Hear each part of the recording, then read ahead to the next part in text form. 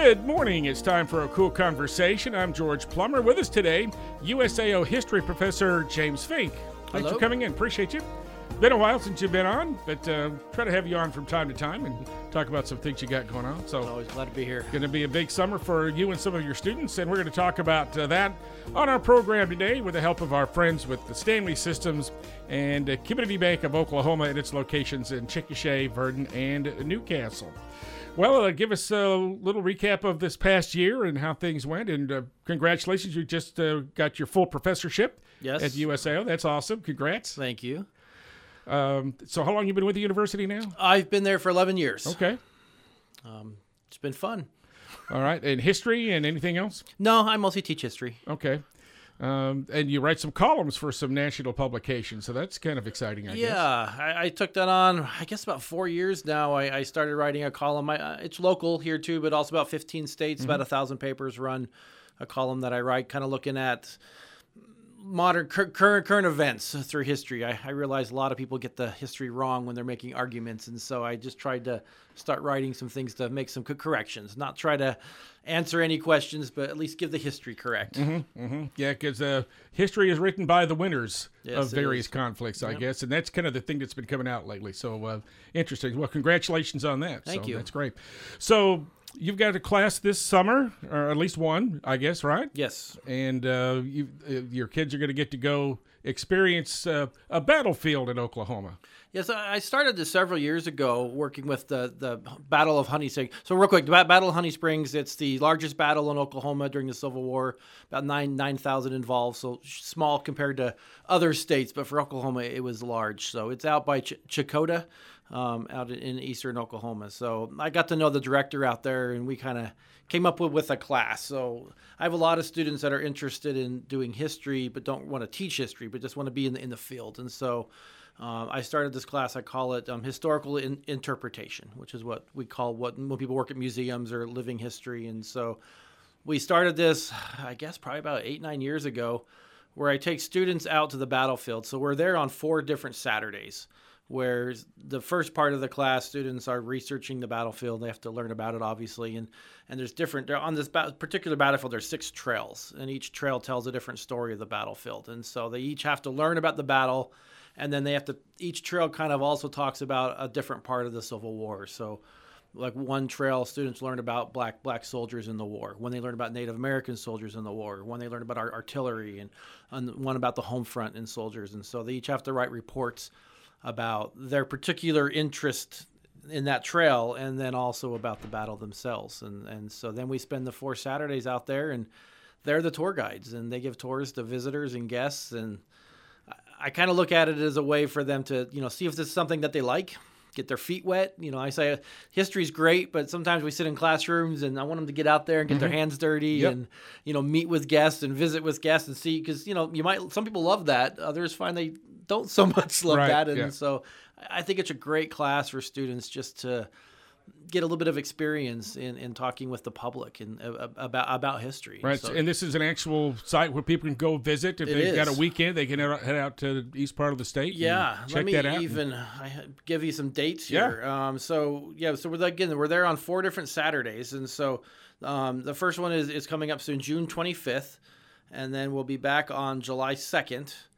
And then on July 16th that's a great day if you want to visit. In the morning is a memorial. That's the closest Saturday to the actual battle itself. And so there's that's the memorial. And so there's a bunch of speakers. I'm one of the speakers this year. So, and they'll have some reenactors out there and then do some things. And so it's a great day. And then afterwards you can go, I'll put the students out on the trails and so the 16th is a good day, but we'll also be there on the 23rd.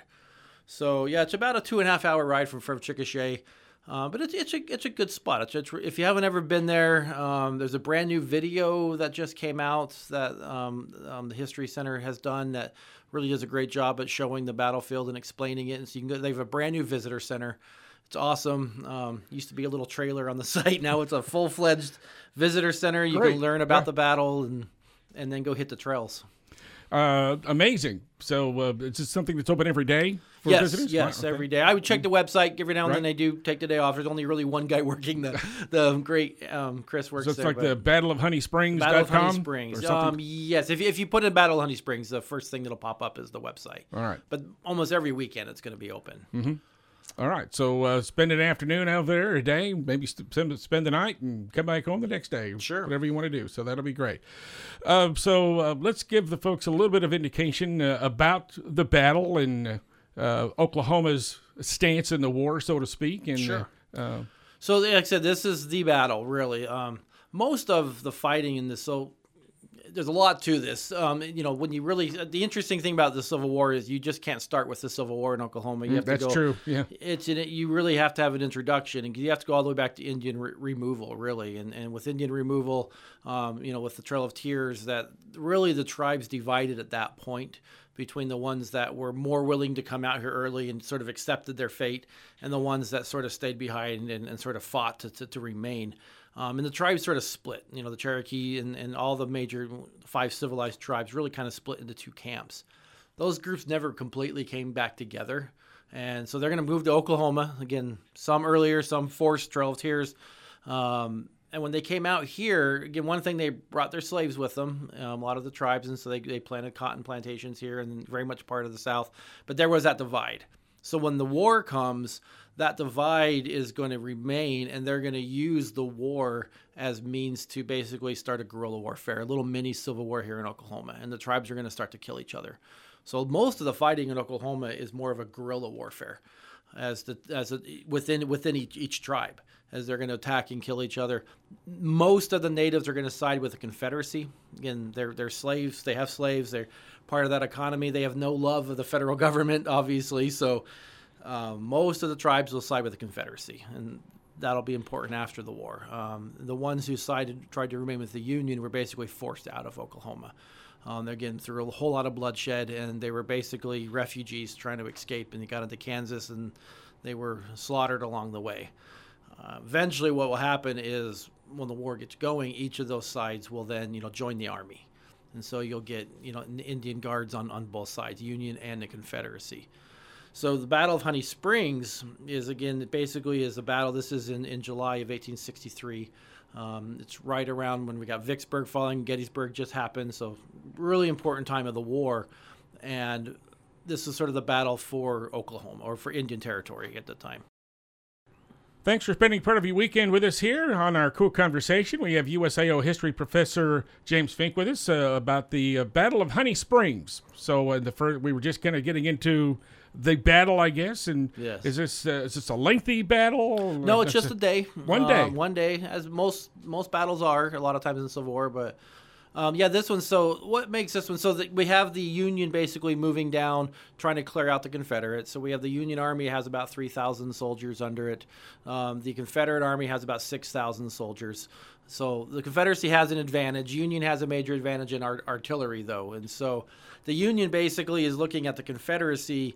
They don't want to wait to get attacked because there's another Confederate army marching to Oklahoma with about 3,000. So they're already about 3,000, they're about half the strength. And so what the Union Army decides to do is we better hit this Confederate army and clear them out before this other army comes marching in and makes them even stronger. So they, the Confederates camped at Honey Springs. The Union Army, leaves their fort. It's about 20 miles march. It's wet. It's raining. They get to the area. And then the next day, for the attack, it's just a one-day attack.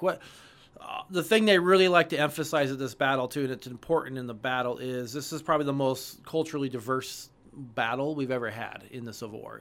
You're going to have white soldiers, black soldiers, native soldiers, and also Hispanic soldiers, or with the Texas regiments coming up from the South. So this is the only battle in the Civil War where you'll get all 4 of those ethnicities. So that's one of the things that kind of sets it apart. And in the actual battle, again, this is the first colored Kansas unit is the very first colored unit that is organized during the war. It's not official. The first official is the 20th Massachusetts that you see in the movie Glory. But these guys actually organized ahead of time, just they weren't supposed to. But the guy who organized them was a strong abolitionist and believed in this cause. And so this is one of the first real big fights that we're going to see black soldiers in. And so the commander put them in the very front of the center of the Union line. He wanted them to be able to show that they can fight, because most people didn't think they could. And so in this battle, it's an interesting battle. And so a quick version, basically the Union advances. They have much better artillery. They have about 12 pieces. The Confederates have about 4. And so they begin the battle. They really soften up the Confederacy with their artillery. They send in their infantry to advance. There is a couple different lines in the beginning. One of the Indian Home Guard lines kind of gets out a little in front of the rest. And when they order them to retreat, not retreat, but to basically get back into the line, the Confederates see that as a retreat. And so when they start falling back, the Confederate Unions come running out of their covered areas thinking that they got these guys on the run. And what they do instead is they run smack dab into the 1st Colored Kansas unit. That just completely stops their advance and proves their mettle in this battle and pushes the Confederates all the way back. They get bottlenecked at a bridge that's there. You can where the river is, and they get pushed all the way back into the Honey Springs area, and eventually cleared out of Oklahoma. So this is an important battle because it clears the Confederates out completely. And when this battle is over, the Confederates will never really get a foothold back into Indian territory again. So it's the Battle of Oklahoma.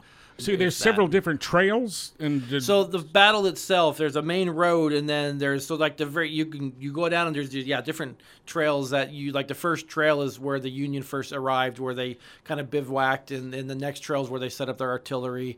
And the third trail actually is where the first where the Confederate soldiers, or when the Union soldiers first advanced. So there's different trails along the way of where different parts of the battle, and then the next trail is where the bridge is. And then the final trail is down where the actual Honey Springs is. And so some of them are longer than others. You don't have to walk on any of them if you don't want to. You can just kind of look over the field and see where different aspects of the battle. How many acres? A couple hundred. Yeah, really? It's a large area. In the battle itself, it's not as big, but the actual park is several hundred acres. Mm-hmm. It's big.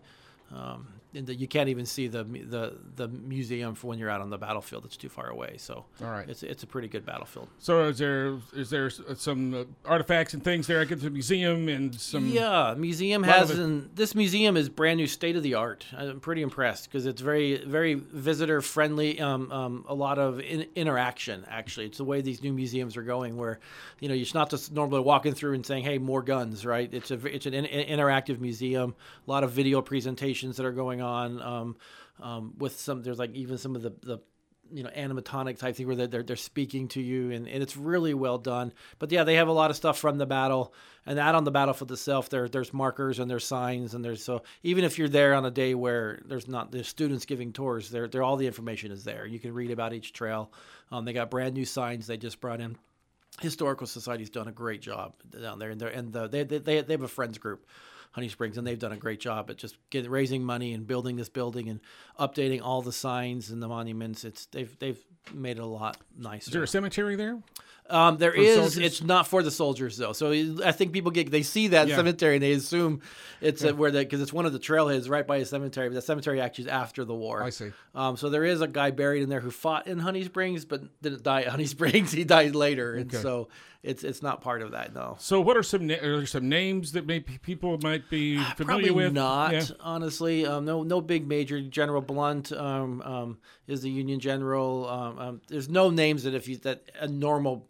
Unless you really studied the Civil War, you wouldn't recognize any of the big names from out here. They're all back east fighting in the Western theater, which this was considered Trans-Mississippi, not Western. So no names you would ever recognize. It's an interesting part of Oklahoma history for sure. And of course, part of Western Oklahoma, big for Custer. Right? So you can go to either part of the state and get some historical perspective on. I just had a class out at Ouachita Battlefield two weeks ago. Okay. So Dr. Shaw and I do a summer class every year where we go canoeing or camping, hiking, and we were out in Western Oklahoma and went by the Battle of Ouachita. So they do a really good job there too. They have a great visitor center again, and you can walk that battlefield. And so Custer, who made a name in the war back east, is going to be brought out here, and he's going to. He does some damage out here until he's finally killed off, obviously. But there's some great history here. All right. James Finck, thanks for coming out on the program today with some history, and good luck with your students again this summer. Thank you. Battle of Honey Springs. Check that out in eastern Oklahoma. A big thanks to our KOOL Konversation sponsors for being with us again this week. We're talking about Community Bank of Oklahoma and Stanley Systems.